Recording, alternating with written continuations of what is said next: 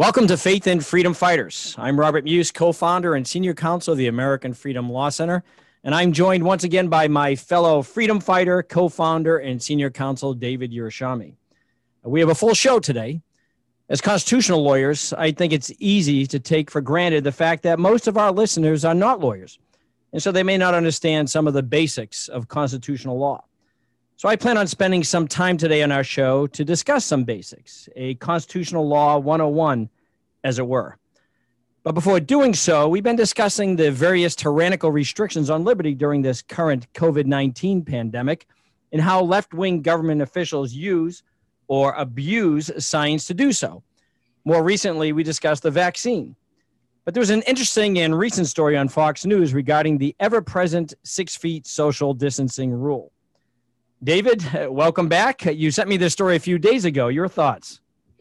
Thank you, Rob. And before I get into that story, which we'll just spend a few minutes on, I want to point out to people that it'll be very useful, this Constitutional Law 101, not to try to memorize everything that Rob and I will be speaking about today, but really to come back to it as you need to when you hear about stories about constitutional problems or infirmities or violations, and especially on this podcast, because we, as Rob pointed out, as lawyers often take for granted the things that we know and we use daily that a non-lawyer, and especially even a non-lawyer or even lawyers who practice in areas other than constitutional law, just aren't familiar with. But coming back to the story, there was a story on Fox News, and it's been reported elsewhere, that Dr. Fauci has said that based upon a new study out of Massachusetts that found that there was no difference between children learning in schools at 3 feet distance versus 6 feet. And so now the science has somehow morphed and allowed even closer social distancing, which will allow more schools to open up because it was practically impossible to separate children 6 feet apart while they're wearing masks and have in-class, in-person teaching. Now, this story is actually the follow-on, and it's not really based so much on the Massachusetts study, which confirmed earlier studies. There's actually, and you can Google it, there was an op-ed piece out of the USA Today by 3 physician researchers who have very reputable positions dealing with children and infectious diseases. And in this particular article, they point out that the 6 foot distancing that was being required of schools purportedly per science was simply an abuse by the CDC of their and their colleagues' own research. And that what they point out is that the research didn't find that 6 feet was a scientific distance any more than really 3 feet is a scientific distance. Every environment is going to allow an infectious disease that transfers either through, air, water molecules in the air, however it's being transferred, is going to be affected differently by that environment. So there is no scientific study that establishes for all environments.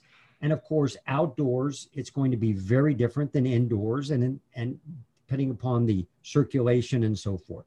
So this study points out, or this story rather points out, as it originally appeared as an opinion piece in the USA Today, and now with Dr. Fauci's announcement that all of a sudden some new Massachusetts study, it wasn't new.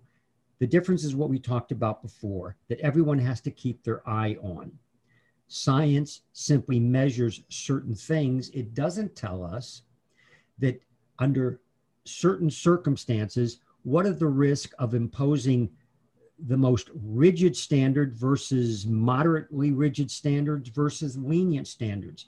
We know that children are far less likely to die from COVID or even get sick than adults. In fact, in the op-ed piece, they point out that something like 288 children had died in the United States from COVID versus, many times more adults, to the point where the number of children who died from COVID was no different than from influenza. So COVID is clearly not targeting that population group. Science doesn't tell us the risk. And all we know from science, other than measurement, is what they arrive at by a scientific consensus, which is simply a very nebulous way of saying that we think most scientists would agree.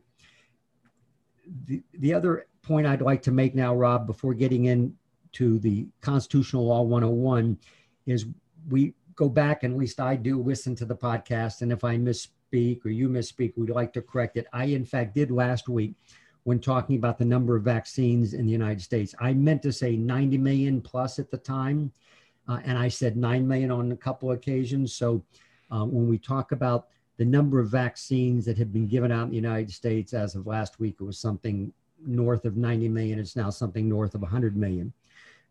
But the analysis that we were applying still applies. And what was that? Briefly, we have to keep in mind that in the vaccines, just like with the COVID protocols, we know less about these vaccines than we know about any of the older form of vaccines that used inactive or dead viruses. We don't know what happens down the road with RNA or DNA. And I want to just make this comparison. We know, for example, that melanoma, which is the rarest but most deadly of skin cancers, when you look at the incidence of melanoma occurring in older adults, we find through epidemiological studies, which are simply studies of different populations that they attempt to control for one particular variable, like exposure to sun. So when they study children or adolescents who have been subject to multiple sunburns versus children in those areas that have not been, what they find is that as adults, the children who were subject to sunburns, and we're talking decades later, have a greater incidence, more likely to have melanoma, the deadly skin cancer. We are fairly confident in the scientific world. There's a scientific consensus that the reason for that is that sun and a sunburn to the skin changes, mutates, corrupts certain genes within the skin cells. And that those changes as juveniles or adolescents don't manifest themselves until decades later, when as older adults, the individuals, God forbid, get melanoma. That is the major question that we have with these new RNA and DNA related vaccines, which they are using now. That is to say, we don't know what the RNA messaging is going to do down the road. We can suspect, based upon what we do know about DNA, RNA messaging, RNA transfer, the workings of the cell at the molecular level. But what we don't know about that generally and about these vaccines is far greater than what we do know. So when doctors, and this is something we've heard, tell us, don't worry about which vaccine to take, even though we just found out that AstraZeneca's vaccine, which they're using in Europe, has been suspended by several countries, including some Scandinavian countries, which are fairly advanced with pharmaceutical industry, due to blood clotting, until they figure out what's going on when they see this time correlation between AstraZeneca vaccine and blood clotting. There is far more that we don't know than what we do know. And what we simply are telling people in this podcast and the earlier ones is make your own risk benefit analysis. Don't listen to the doctors or the government officials who say, don't worry about what vaccine you take. Whatever vaccine is available is the best for you. Well, that's simply a public policy, ideologically driven instruction. That's not based on science, has nothing to do with science. Measure your own risk and the own benefit about what we do and don't know before taking a vaccine. You know, that the issue with the 6 foot versus 3 foot that you started off discussing, that Fox News story. I wonder how many of these stores that it's almost, you know, ubiquitous here. You go to any other store, bank, or whatever, they all have these 6 foot stickers or paintings on the ground. Is that all going to change now to 3 feet? So we'll see. But you know, the bottom line and the point we're trying to make throughout is these aren't science decisions. These are policy decisions made by bureaucrats. Quite frankly, many bureaucrats that I absolutely do not trust because they're left-wing Democrats, and they love a quest for power. They love to control our lives. So we need to distinguish what is true. When they're telling us science, and the science is telling us this, no, it's government bureaucrats that are telling us this. You can look at the science and make the analysis yourself.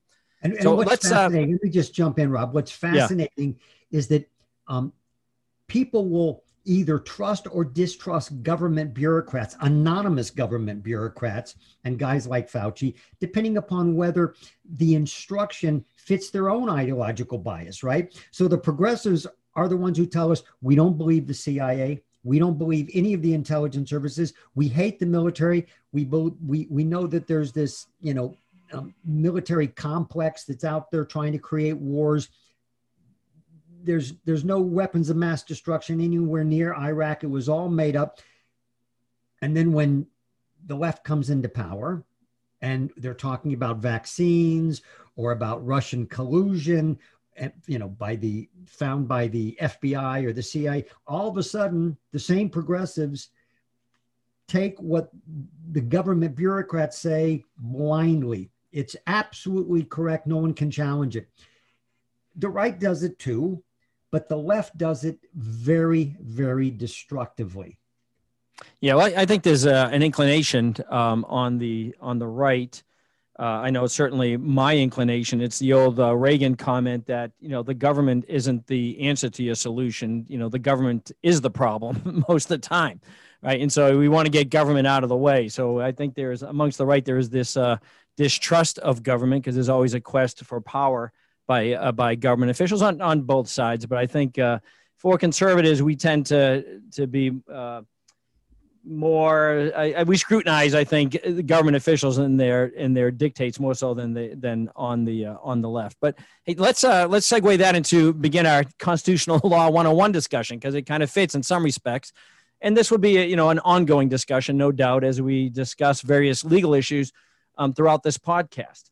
And just this is some very basic stuff, but it's amazing. And we practice in the area of constitutional law, and even discussions with clients or prospective clients or people just asking us general questions. I realize that there's really a lack of fundamental understanding of the U.S. Constitution and its application, and partly that's, I think, because a lot of the public schools and others have gotten away from that, unfortunately. It should go without saying the U.S. Constitution is the supreme law of the land. And how do we know that? Well, there's a supremacy clause in the Constitution that says so. And from my perspective, and this is how I always, I approach the Constitution. And unlike the left who say that this is a living, breathing document, as soon as you say it's a living, breathing document, then you no longer have a Constitution, right? Because it's all just the will and predilections of the judges who decide what it means at any given time. But I think, the beauty of our Constitution, the strength of our Constitution is that it does two things, in my view. It prevents tyranny and it protects liberty. And how does it do that? It does that in multiple ways. First, it does that structurally, right? By a diffusion of power. We don't have a king. We don't have a queen. We're supposed to have 3 co-equal branches of government, right? You have the executive branch. It's the president. That's found in Article 2 of the Constitution. The legislative, which is Congress, found in Article 1, and judicial, which is actually the Supreme Court in Article 3. The other federal courts are, in fact, created by Congress. So you have these three co-equal branches, and there's supposed to be a separation of powers amongst them to diffuse power, right? That's how you prevent tyrannies. You don't want to put the power into one branch or one person. But another important component, which unfortunately has been totally lost, is the concept of federalism. Right? We have a federal government, which is supposed to be a government of limited and enumerated powers, but that was blown up with the New Deal legislation, the Commerce Clause, the Supreme Court's upholding various provisions of the New Deal legislation, essentially allowed the Commerce Clause to become this extremely expansive reading that granted. I mean, to say, and probably most people listening, and I know it hits my ears hard when you hear the concept that our federal government's a government of limited enumerated powers. It's like, wait a second, they're in my back pocket for everything, right? Their power has gotten so broad, and that's unfortunately because of the expansive reading of the Commerce Clause. Now, interestingly, there was a recent case that was that I saw, and kind of a rarity, striking down a federal laws beyond the authority of the federal government to enact, and that was part of the COVID regulations that didn't allow landowners. And I think this case arose out of Texas. Didn't allow landowners to evict people from their property that weren't paying rent. And the federal judge said, why does the federal government have any authority to do that? In fact, they don't. I mean, this is personal property in the state. But it's, the way our Constitution is set up is that the states are the ones that possess what are known as general police powers, not the federal government. Federal government should only legislate very narrowly, but we know that that's not the case. But let me pause yes. you there. And so let's just let our audience kind of understand that. When Rob talks about the Constitution as being the supreme law of the land, the obvious or maybe not so obvious explanation is that it's the supreme law of the land because it was understood at the time of its drafting by the founders of this country, and they were brilliant political minds, that these are universal principles based upon what we understand today at the time of the founding that should apply ad infinitum. They're not to be changed or modified over time based upon what people believe on any given day. If you want laws that change over time, then those are the laws that Congress or state legislatures enact and change all the time. The unique aspect of the Constitution, the only thing that makes it constitutional, the bedrock, is that it doesn't change. And of course, in modern times, that's no longer true in the main. Courts have decided, the Supreme Court on down, that we can change it willy-nilly. Now, conservative or originalist thinkers, like probably one of the greatest justices in my lifetime, Justice Clarence Thomas, who still sits on the bench, is a true originalist. Justice Scalia was a great advocate of originalism. But you can bet on all the progressive judges that sit on the court that they all believe that it can be changed. So you have this fundamental law. Now, at the same time, at the founding, when the founders were deciding, how do we set up this government, they understood that for all of those legal systems and laws that are going to change over time, the closest to the people, the individual local communities, are the ones that have the greatest power. The further out you go, from the local communities to the state to the federal government, the less power they have. And the reason being is that the founders understood that government qua government, government as a government, isn't anything. The inherent powers to control our own lives is with the individual. And so the federal Constitution and federalism that the term Rob used, was really a tension between those individuals who thought that the federal government should be granted more power and the states a little bit less, versus those who felt the state should have all the power and the federal government should be next to nothing. And it was a compromise, and it was a brilliant compromise. The federal government can only get involved in regulating, passing laws, those things in our lives where there are, and the principal one being interstate commerce, meaning when you move a good from one state to another, because each state might have their own laws, the federal government is the best arbiter, the best third party to be able to regulate that kind of thing, that interstate commerce, things going from one state to another. Other things that the Constitution gives the federal government power to regulate is immigration, war, foreign powers, things that any individual state would be very poorly qualified to do because each state might have a different view.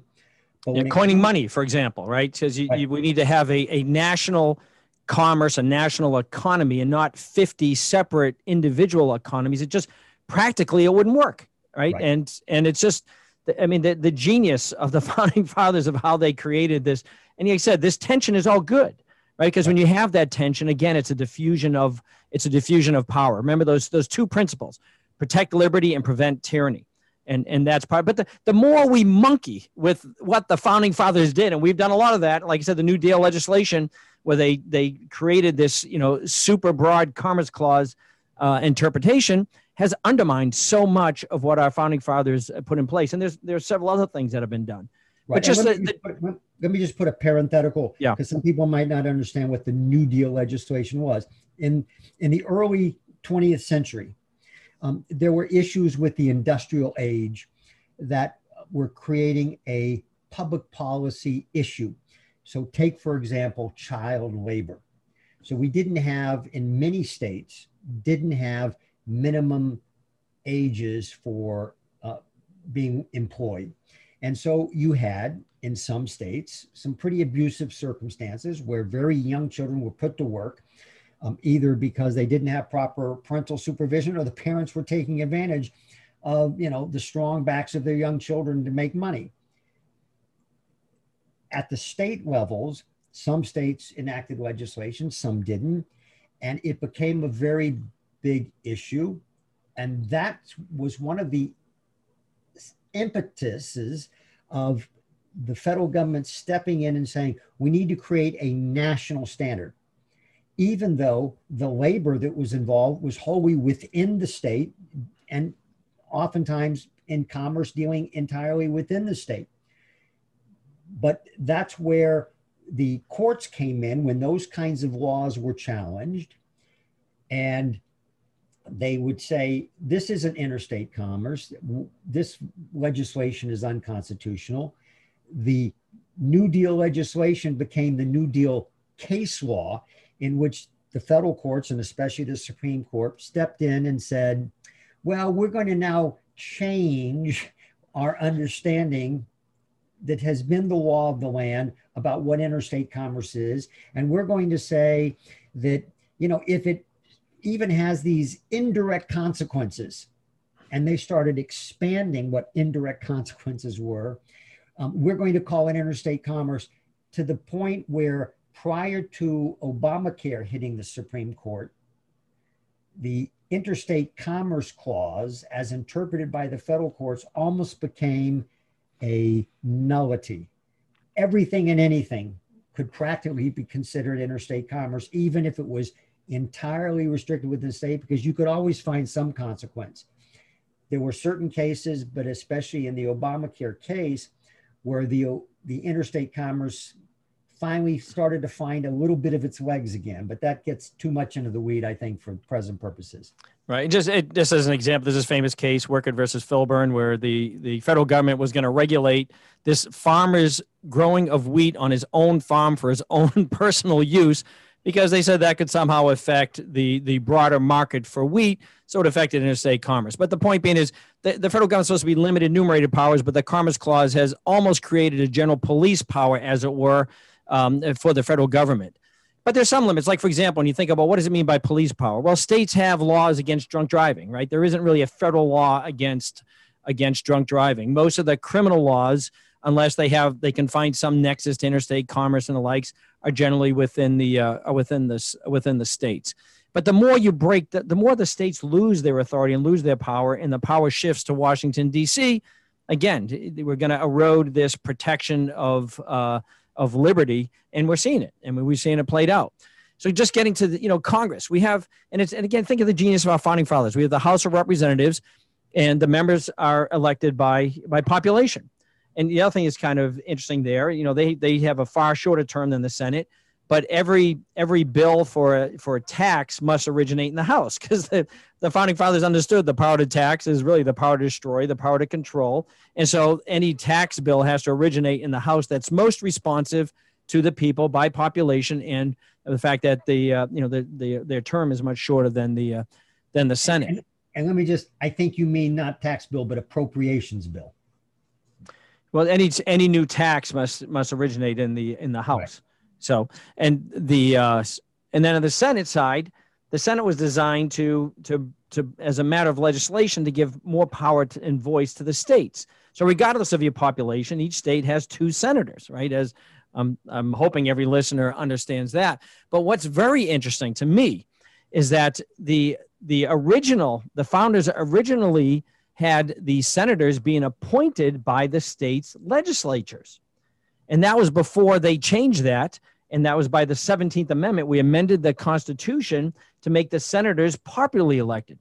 Now, what did that do? Like, for example, here in the state of Michigan, and even if you look at the years that Obama was in office, vast majority of the states were controlled by conservative Republican legislatures. So any new Senate seats that came up during that time should have been appointed by the state legislatures, which would have meant a lot more Republicans in the Senate. In the state of Michigan, our legislature is typically Republican, yet we have 2 left-wing senators. Why is that? Because they're popularly elected, these elections have now become national elections, particularly here in Detroit with all the unions, right? The unions out of the automotive industry and the likes. And so you get a ton of money that floods in from other states and from other locations because of the individual private interests and political interests of various groups that flood into these Senate elections, making them popularly elected. I think that was a huge mistake when they amended the Constitution, because that way, if you have them elected by the legislature and the state legislatures are more reflective of the people and the local interests and the local needs, that the voice of the legislature, as it were, the state's legislatures, could be heard through the senators that they appoint to the U.S. Senate. So to me, that was one of the amendments that structurally changed the Constitution in a way that I think we're seeing the harm that's being caused today. And let's keep in mind, again, on this concept of federalism and the founding, why this idea of not popularly elected senators versus popularly elected representatives was so critical to the design, in the same way that the Electoral College for the election of the president versus a popular vote was critical. At the founding, there was a debate, as there was on almost every issue among the founders, and it was ultimately decided in favor of the system we have. The debate was, should we embrace a purely democratic system in which everyone has one vote, an equal vote, and they all participate in every decision in electing our officials, federal, state, whatever they may be. In the case of the founding, it was the federal level. The founder, and the same would be true of the president. You go out and vote, whoever gets the most votes wins. Whoever in a state votes for more votes for a senator, he wins. The founders rejected populism, democracy in its simple form, and formed what we call the constitutional republic. A republic is a form of democracy, but it isn't democracy simple. It isn't a consensus. It isn't a popular vote. It isn't simply the majority. A republic is an indirect democracy. That is to say, while the House of Representatives in each state are voted by popular vote, they are subject to a much shorter term, and it's turned over. But whereas the Senate, which is oftentimes called the upper chamber of Congress, the senators were originally decided upon by state legislatures, not popular vote. And that mechanism separated the senators from the mass or majority will of any given time, and especially because their term was longer. So the senators and the Senate were considered to be more deliberate. They didn't have to respond to the latest polling, because one, their election wasn't coming up every 2 years. So the people would forget a little bit and remember the longer term policies that they voted for. And they weren't going to be elected by a popular vote in 6 years. They were going to be elected by legislators within the state legislation, that legislative body that could think more deliberately about who they want to represent them. What were their long-term effects? And so you had a balance between the House of Representatives, popularly elected, and the senators not so. The same is true of the president. We could have had a popular vote, but the founders understood they would much rather have the states where, as Rob pointed out, it's closer to the people, it's more local, where the states could decide at the state level how they were going to appoint their own electors for the Electoral College. And then these people got together and would decide on who would be the president. It could be based upon how the people voted in their state, or it could be based upon other aspects. That tension, that debate that took place was critical. What we've moved to, and especially with the change from the senators being elected by state legislators to popular vote, is a far more simple democracy. And it's exacerbated by the fact that today, with mass media and social media and immediate communication, every single decision is subject to, and the polls say that most people agree with this person, the polls say most people don't agree with this, has changed the complex by reducing the complexity of political decisions. They're now far less deliberate and far more popularity based. And we see that looking back at Obamacare, or the new bill that we'll ultimately talk about, HR 1, in which no one has a chance to read the thousands of pages of the statute, of the law, before they vote on it. They just hear from somebody who heard from somebody who heard from someone who might have read part of the statute, that this is how you should vote, without deliberation and careful consideration.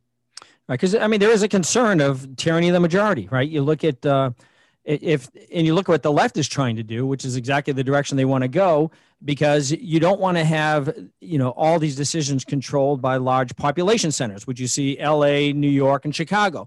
They shouldn't be the ones to decide on a national level what the people in Nebraska are doing, or what the people in Iowa or Wyoming. And again, the Electoral College, and this is a whole nother discussion, is all about that. It's diffusion of power, so we don't have a tyranny, whether it be a tyranny of the majority or otherwise by a single tyrant. And that's how it's set up. And again, the structure was so beautiful. Here's one other kind of little note on the side. We had to amend the Constitution to make the income tax lawful. I mean, think about that. Oh, my goodness. What were they thinking about that? The 16th Amendment around 1913, I believe it was passed. So for those who are listening, the income tax, the federal government, as our founders originally intended it, did not have the power to tax your income. That was, I think they called it a capitation tax, and those were impermissible under the Constitution. We had to amend the Constitution for that. Again, our founding fathers understood the power to tax is really the power to control and destroy.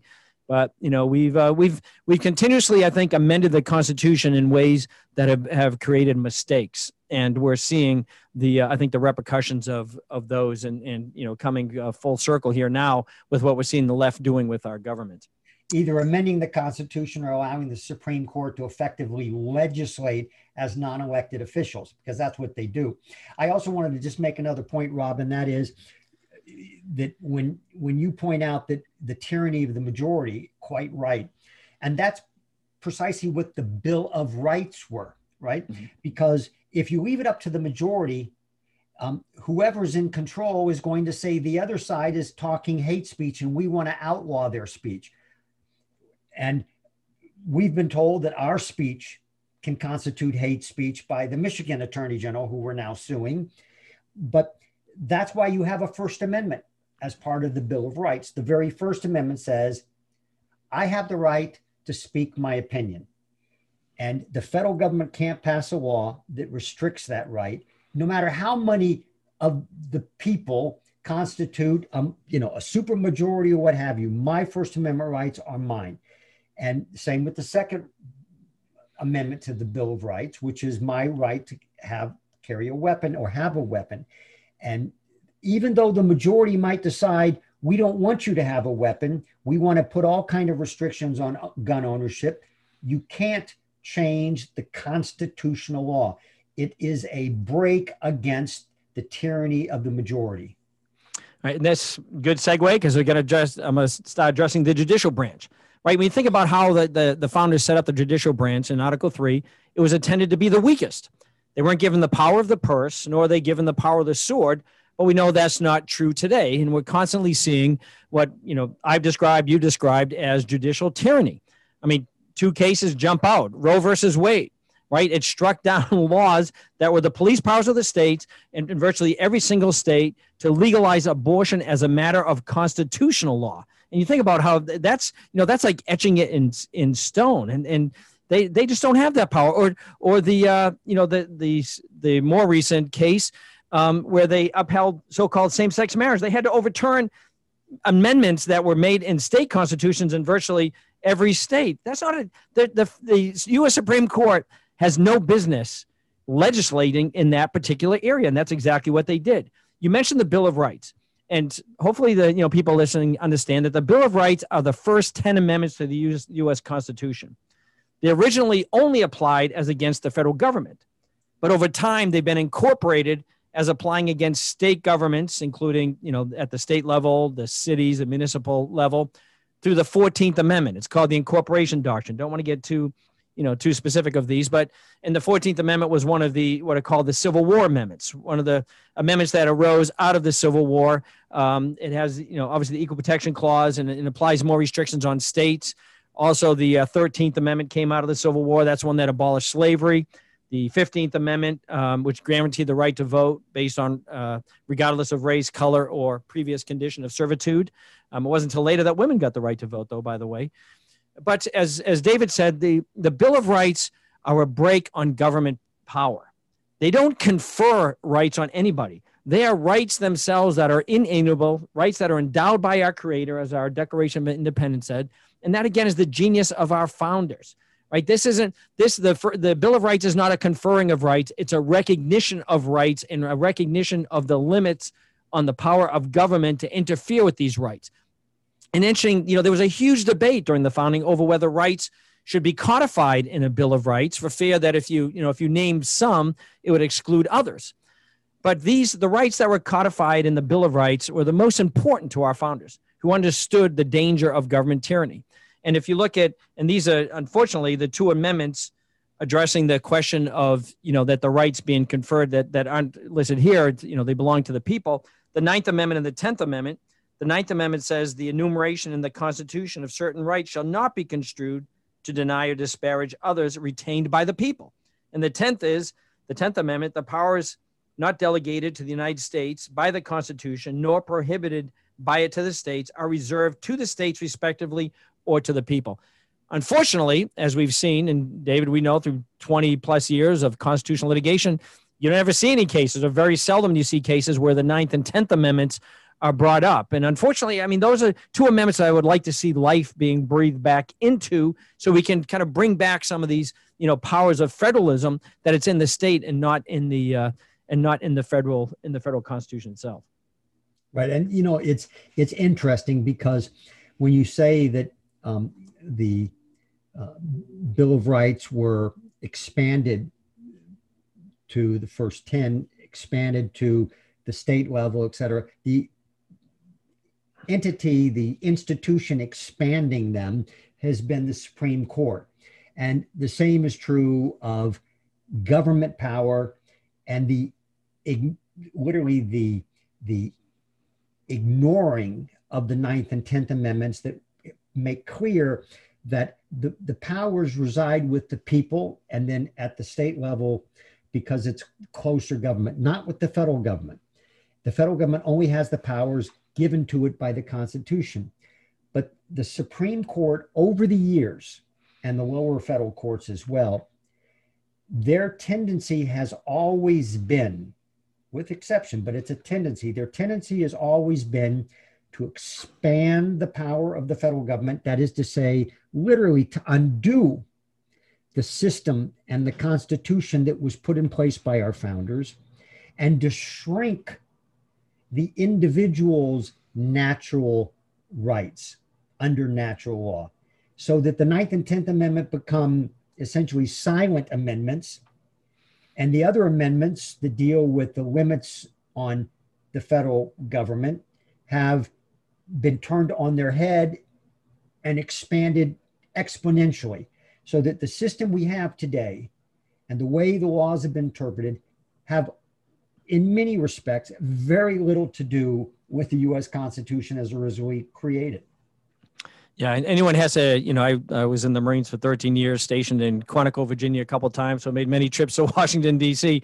And when you think about that, we're a government of limited enumerated powers. You watch through Washington, D.C., just look at the size of the EPA building, for example. It's not even the building of Congress. It's not even the White House. It's not even, the Supreme Court. It's an administrative building that dwarfs almost every other building. And I think there's more people working in the EPA than anywhere. And that's just created by administration. It's an administrative agency that practically, has control over many people's lives. And this whole regulatory, bureaucracy that's developed in the federal government itself that's a whole nother discussion that we may have during one of these podcasts. But that's a very, very brief overview of the structure and the setup of the Constitution. Now, what we deal with mostly is civil rights litigation. There's a federal statute, 42 U.S.C. section 1983, which allows you to bring causes of action in federal court for the violation of fundamental constitutional rights, or a violation of federal law too. But principally, we deal with mostly First Amendment cases, the right to freedom of speech, the right to free exercise of religion. One of the things that people need to understand, in order to bring an action, as we said, the Bill of Rights is a break on the power of government. It's not a break on the power of private entities, right? So the first requirement, typically, and these, we're addressing this broadly, but it's something I want to understand, because I get this question all the time from clients or potential clients. There's a requirement for what's called state action, right? And in order for there to be a triggering of constitutional rights, you have to have a state actor that's involved. And there's also another kind of concept of standing. These are two things I just want to address briefly and finish up here. Article 3. Rob, let me just tell people, by state actor, we mean someone involved in the government, someone part of the government. Right. State actor could be a federal government official, or it could be a state government official. It could be a city government official. It's a government official. They use the term state actor, state meaning essentially government. You can describe it as a government actor if you want. That might be even clearer. Article 3, the other thing about the federal Constitution, Article 3, it limits the power of the federal courts. It's limited to what's called cases or controversies. That's in Article 3. So there has to be, and trust me, there is a lot about this. Standing is one of the main issues we constantly deal with, because it's an issue that there's sort of prudential judgment associated with it, which means if it's a hot button issue and the judge doesn't want to address the issue, oftentimes we'll get kicked out of the case, will be dismissed on standing grounds. And I'll get into that a little bit just briefly without getting too far into the weeds. But to violate the U.S. Constitution, you must have a state actor. So it's not Walmart, it's not Facebook, it's not Twitter, it's not an abortion center. I hear all the time people saying, look, Walmart won't let me, hand out leaflets in their store. Or, this abortion agency won't let me, proselytize or sidewalk counsel to individuals who are walking, up their private sidewalk. Or, I've been shut down by Facebook or by Twitter. Those are all private actors. Them taking action does not trigger any constitutional protections. They just don't. They can violate other tort laws, but it's not a violation of your, right to freedom of speech. But a private actor can become a state actor if there's a conspiracy or there's joint action. So, for example, if an FBI agent, he thinks that there might be some evidence of a crime in your home, but he doesn't go through the process, the constitutional process of getting a warrant, signed by a, detached magistrate judge, some neutral judicial officer to review it to say, yes, you got a warrant. But he said he goes to your neighbor and says, hey, can you go into, Rob's house there and go, rifle through his closet and see if you can find this item? Sends the neighbor in. The neighbor comes out, he finds it, and the agent's like, I've got it now. Well, that would be a violation of your Fourth Amendment rights against unreasonable search and seizures. He can't just use a private actor to do his bidding. They were obviously, in that case, working jointly. So to begin with, at the very outset, we must have a government actor involved.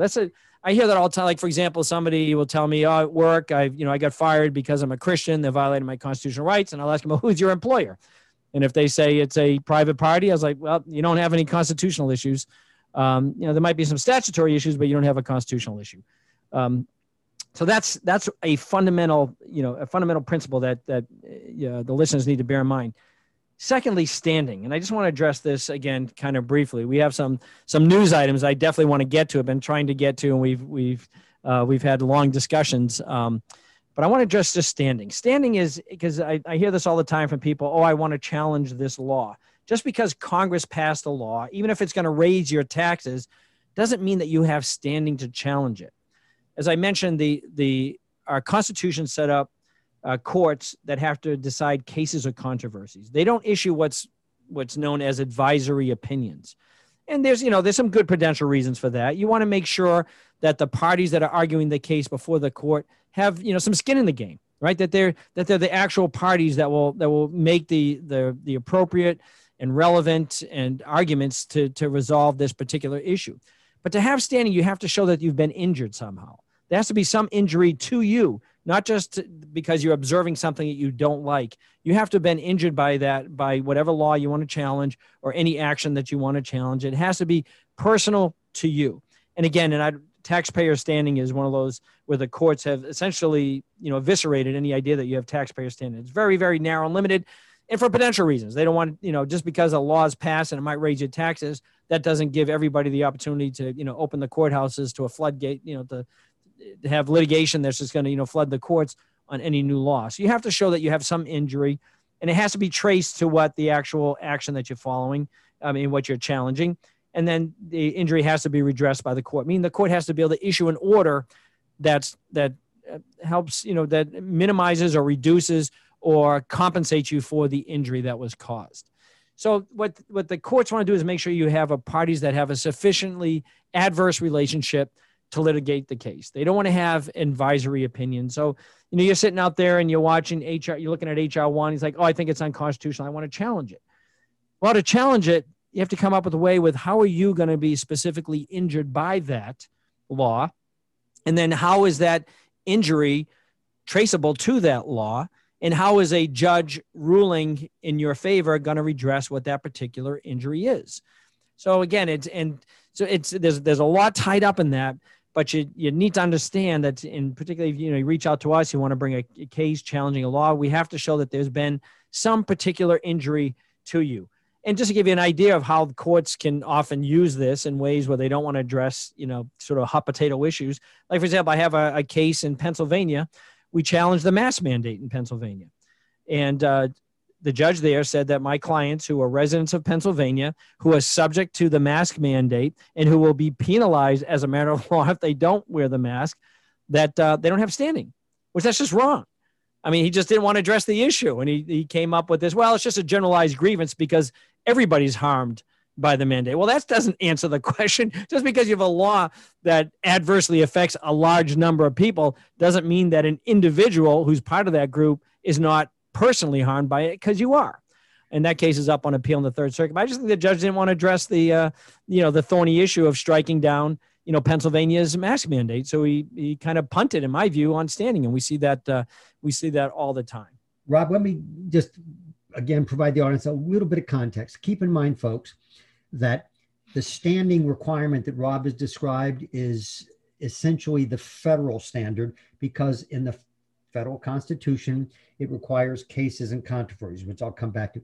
The state, each individual state and their court state system can have different rules. And some states do allow for advisory opinions, where you just ask the court to advise you and others about a given issue.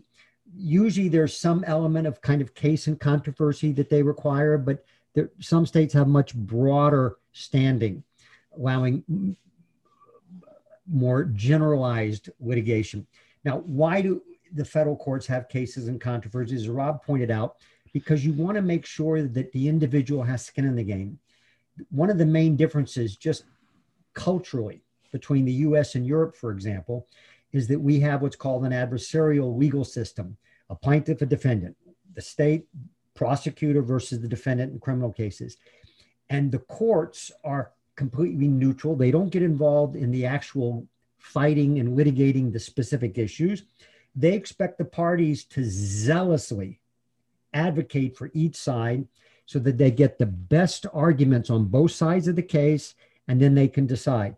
In Europe, in many of the countries in Europe, the judges literally get involved in the litigation process, in doing discovery, in asking the witnesses questions through depositions and even trial.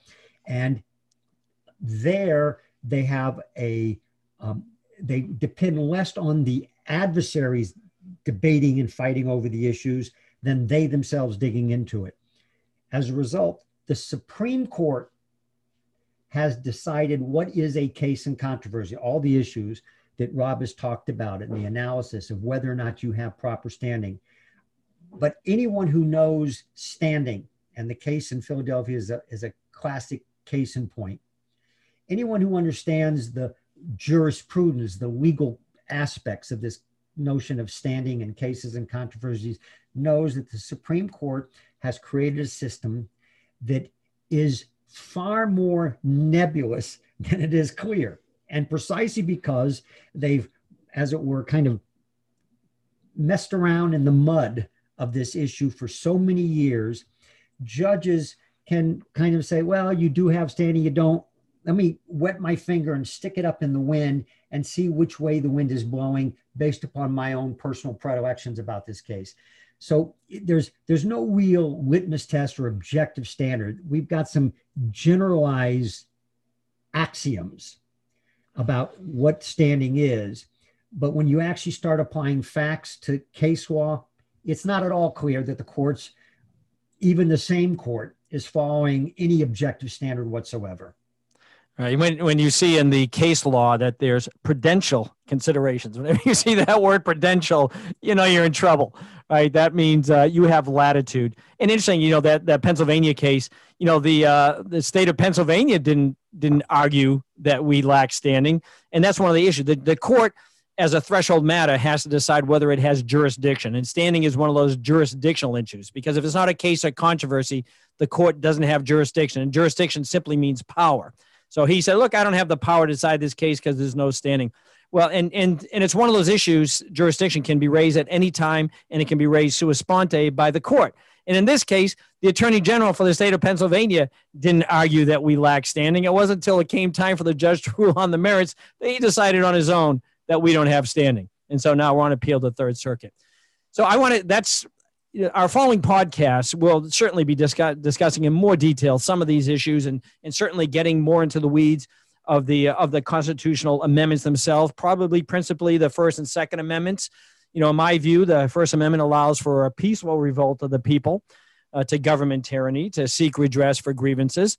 But failing that, we have the Second Amendment. And I'll leave it at that, because we will get into those discussions far later. You know, as David has said, I think very carefully and properly noted in prior podcasts, that we're currently in a non-kinetic civil war. And, you know, how far will the left go and how far will the right let it? These are slowly becoming very, very dangerous times, right? So much for unity. And David, if you have any final comments, I want to transition to some of these news items that I've been anxious to discuss here on our podcast. Do you have any closing thoughts on, again, we just kind of discussed the general structure of the Constitution and some really prudential initial points about standing and the requirement for state actors, and we'll get into the more substantive on the individual amendments as we go through these podcasts over time. Now, I'm looking forward to the discussion now on the current events, because I think that'll bring us back. People can have the opportunity to go back and re-listen to the earlier part, because there's a lot there and a lot to unpack. But Yes. Yeah. And, current events. one of the things that I've been wanting to, because this came out, I believe it was March 5th, excuse me, of this year.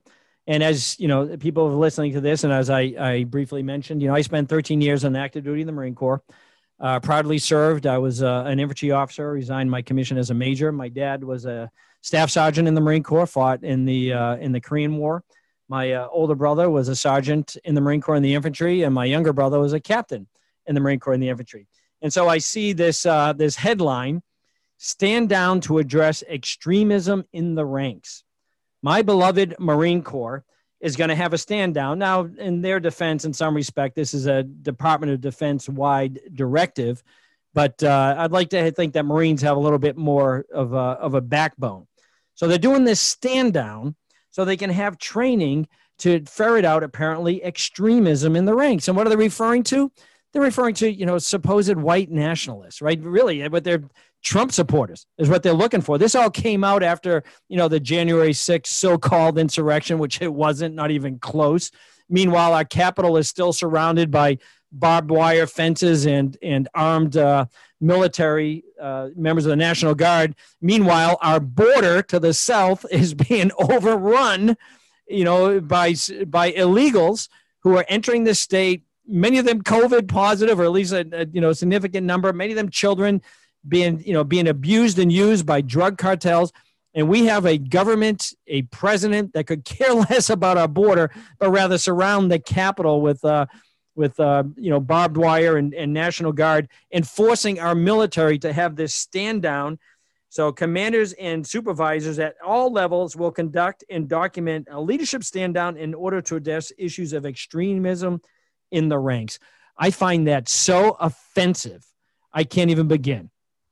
Right? Because who are they trying to? They're trying to ferret out anybody who might be, a red-blooded, patriotic Trump supporter. Quite frankly, those are the people you need in the ranks. Those are the patriots that need to be in the ranks, right? Not this nonsense that they're trying to impose. That in this idea that we're somehow, there's all these racists in the military. That's nonsense. That's absolute nonsense. And it's just, I can't tell you how disgusted I am by this. And that the thought that even our military leaders and our generals, I was hoping, and I still have some friends right now that are generals at senior positions. If I was them, I'd turn to Department of Defense. I'd go, pound sand. This is nonsense. We're going to get to war fighting. We're going to get guys prepared to fight battles, to fight in war. I'm not going to do your woke nonsense in the Marine Corps. And it saddens me that they actually went along with this nonsense. And Justin, I know you have something to say, but I wanted to segue into this. So how much of this extremism ferreting are they going to look for those who are involved in these Black Lives Matter protests and these Antifa protests? You want to talk about extremists, anti-American extremists, Marxist extremists. If you want to ferret people out of the military, get them out of the military. Not the freedom-loving, true-blooded Trump supporters. Those are the guys I want in the military. They're the ones that are going to uphold their oath of office. But are they doing it? I doubt there's any. And certainly, why did this thing come out in March? Meanwhile, these Black Lives Matter protesters and Antifa people were burning down our cities throughout the summer. They were attacking federal buildings. I mean, you want to talk about insurrection? That was an insurrection. Yet no extremism stand down then. This is nonsense. Well, Rob, look, you're clearly vested in this, and understandably so, as a Marine and as a combat Marine officer. Rob did not mention that in the first Iraq War, he was overseas there in the Middle East. And so it clearly touches a sensitive spot for him. And it should for every American. The fact is that, and we'll talk about this next week when we get into, God willing, the whole discussion of what the left has done to steal this particular election and elections simply, and why we're in a non-kinetic, non-violent civil war now. But whether or not this leads to a kinetic civil war, which we would never advocate for, in fact, the opposite, is going to be based upon or predicated upon these kinds of issues. Because what is the left doing when it turns to the military and tries to And I'll use a term from the 60s and 70s, feminize the military. And I don't mean that in a derogatory way, but and turn them into the woke society, the PC society. What are they trying to do? What they've done in many other, if not all other important spheres in American life. The nihilists, the anarchists, the communists of the 1960s, that were either blowing up government buildings and killing police officers or advocating that kind of revolution, including violent revolution, have now become professors, presidents, bureaucrats, educators in the elementary, junior, and high school levels. They own the educational system. They pretty much own the bureaucracy. They own the media. They own big tech. What is one of the most, there's two very important institutions that they don't yet own at the rank and file level. They own it more or less at the higher levels, i.e. the police forces and the military. At the highest levels, to become a police commissioner, you have to be a political animal. So who you have to report to? The progressives who own all those other levers of power. To be a general in any of the military branches or an admiral in the Navy, you have to have gone through a political process to get those stars, and especially at the highest levels of the Pentagon, which means you think less like a military man than you do a politician. And who are you responding to? The progressives who now own the political sphere and the media sphere, because if you're called out by the media, politically, you're dead. So what does the left want to do? The left now understands that the rank and file and the junior officers and the middle level officers like Rob, etc. These individuals are hardcore red, white, and blue Americans, and they understand the basic Judeo-Christian principles upon which this country was founded. What do they want to do? They want to root them out. And they're going to start with what they consider to be the outer margins of that political base, with the so-called Trumpians, or what they call now the QAnons. Anybody who doesn't, articulate the PC line is called a QAnon or a Trumpian or whatever it may be. They're going to try to root these people out, to get them out of the military, get them out of the police forces, and that's this whole defunding of the police. If you can defund the police and argue for defunding and argue for non-police kind of intervention, what are they really doing? They're reducing the police force, and they're going to start selectively deciding who's going to be in and who's not going to be in based upon ideology. Who is articulating the woke narrative, the progressive narrative? And if you don't, you're no longer fit. So that over a period of years, even decades, these people have patience. The military, the police forces, the union members, not the union leadership, these individuals will have been essentially morphed into another mirrored version of the media, the bureaucracy, etc., and gaining another essential level of control, so that the non-kinetic civil war is a done deal for the progressives. They win, hands down. There's no way that conservative America ever articulates its position with any kind of authority. I just want to address just briefly the Black Lives Matter, and we probably need to be wrapping up here. This group, they use, like so many left-wing anarchist groups, they will use the wedge of so-called, social justice, racial justice to promote a broader, a much broader agenda in a way that really it's a Marxist agenda. Here's what they had posted for the longest time. They have a We Believe page on the website for Black Lives Matter, which, by the way, I heard recently raised somewhere in the neighborhood of $90 million last year. But they had, and in fact, because of the the shift in people and the popularity of Black Lives Matter, they had to modify their website, but they took this particular what we believe provision out. It says, we disrupt the Western prescribed nuclear family structure requirement by supporting each other as extended families and villages that collectively care for one another, especially our children, to the degree that mothers, parents, and children are comfortable, end quote. They also have, quote, we foster a queer affirming network.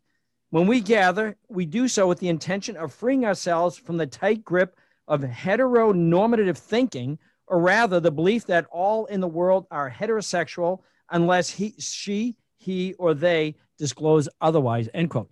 What does any of this stuff have to do with, racial justice and racial inequality? These people are anarchists. When I see a Black Lives Matter sign out there, I see a sign that says, I hate America, I hate God, I'm an anarchist. And this whole notion, this narrative, and we don't have time to go into the details, and I know we've gone through, you and I, prior to coming on this podcast, went through all the data. This narrative that America is racist or systemically racist, or that police forces are in fact racist, is an absolute lie. You can go research it yourself. We don't have the time to go through it here, but it's an absolute fabrication. One simple example: if it's so, if it's such systemic racism, right, with the George Floyd, incident out in Minneapolis, Minnesota, who, by the way, is the top law enforcement officer for the state of Minnesota? Let me see from the very top. It's Keith Ellison. He's an African-American Muslim. If this is so systemic, the top law enforcement officer in the state where this, the epicenter of these protests this summer occurred, the top law enforcement officer is an African-American man who's in charge of all the police forces out there in Minnesota. It's a false narrative. These people are anarchists. And everyone listening to this needs to understand that. Do we think there should be racism? Get rid of all racism. We shouldn't see things in color, right? As David had mentioned, my favorite Supreme Court justice is Clarence Thomas. It has absolutely nothing to do with the man's color of his skin. It has everything to do with, as Martin Luther King said, the content of his character, or in this case, his jurisprudence, and how brilliant the man is. We need to stop seeing things in color. The left wants us to divide, right? These politics of identity politics is all about division. And I've said it before, Satan is the father of lies and the father of division. This is all evil. Black Lives Matter. That is an anarchist group. You want to do some extremism, train the Marine Corps, should ferret out those who support this Black Lives Matter, anti-American, godless, anarchist agenda. And if I may, just one, because I applaud my bishop in our diocese. He made a public statement that said, quote, many of the Black Lives Matter policy declarations are inimical to a Catholic understanding of human dignity, personal happiness, and the common good, most notably the organization's stance on matters relating to marriage, the family, and human sexuality, including its promotion of a transgender ideology, end quote. It's a godless agenda. The only thing I really have to add, Rob, is just a note on this idea of racism and the kind of approach at the federal level to all these problems. I think racism and the claim of systemic racism deserves a podcast in and of itself, if not several, and we will get to that.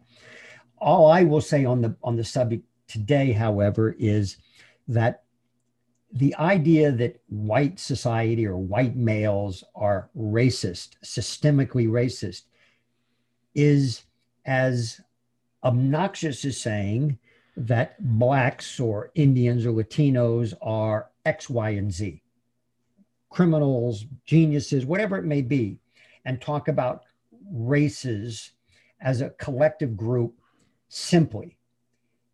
Human nature is such that we have seen discrimination and bigotry in all societies.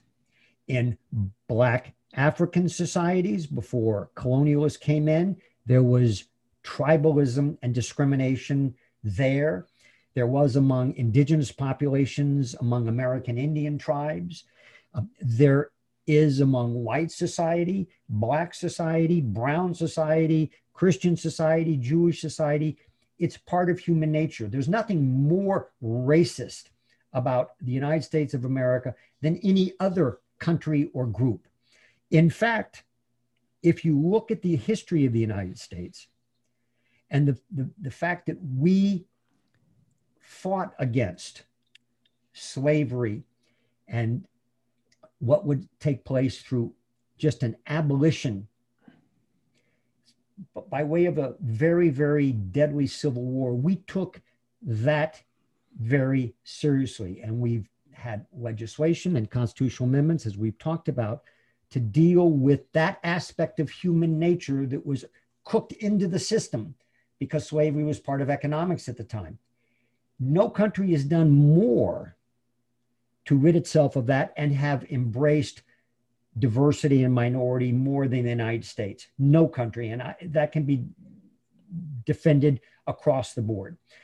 So the idea that there's some kind of systemic racism that can be, as it were, rooted out by some law or by some changing of the military or what defunding the police is simply not rational. I do want to just finally touch upon a point that when you look at the claims of the Black Lives Matter and you look at things like defund the police, and you can expand that to same-sex marriage, pro-life.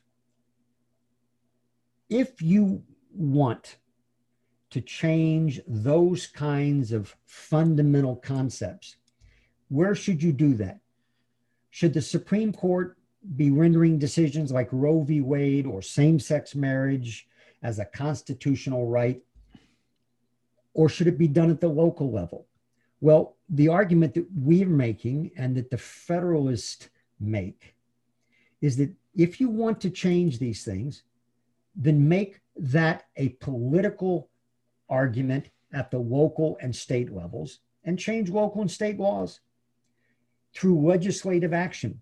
When the Supreme Court steps in and says across the board, there's some kind of right called same-sex marriage that didn't exist before, and we're just going to write it and legislate it from the judicial bench, is the undoing of our constitutional system. Because these judges weren't elected, it doesn't get subject to the kind of debate and tension that the legislative process and the public policy discussion process brings to bear.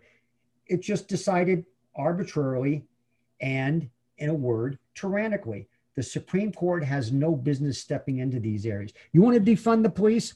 Then convince your local city to defund the police and see what happens and see how quickly that changes. But if the federal government and especially the Supreme Court step in and say, from now on, this is going to be done, irrespective of the fact that we have no authority under the Constitution to do so, it can't get undone except by another Supreme Court, which means that the system stays broken for years, if not decades, and that is a huge problem. Right. And that's, the left knows that things like the abortion issue or the same-sex marriage, they couldn't get it through those processes. So this is how they had to do it. They had to do it through the court. So, hey, next week, I'd say stand by, right? We plan on discussing how the election was stolen and how the left will continue to do so. As we've been saying, this civil war is heating up. And I'd ask all listeners to stay tuned. I don't think you want to miss that one. So unfortunately, that's all the time we have today. We look forward to our next discussion next week. I want to thank everyone for joining us. Please know that we will continue our relentless fight for faith and freedom. And may God bless you, and may He continue to bless America. Thank you all.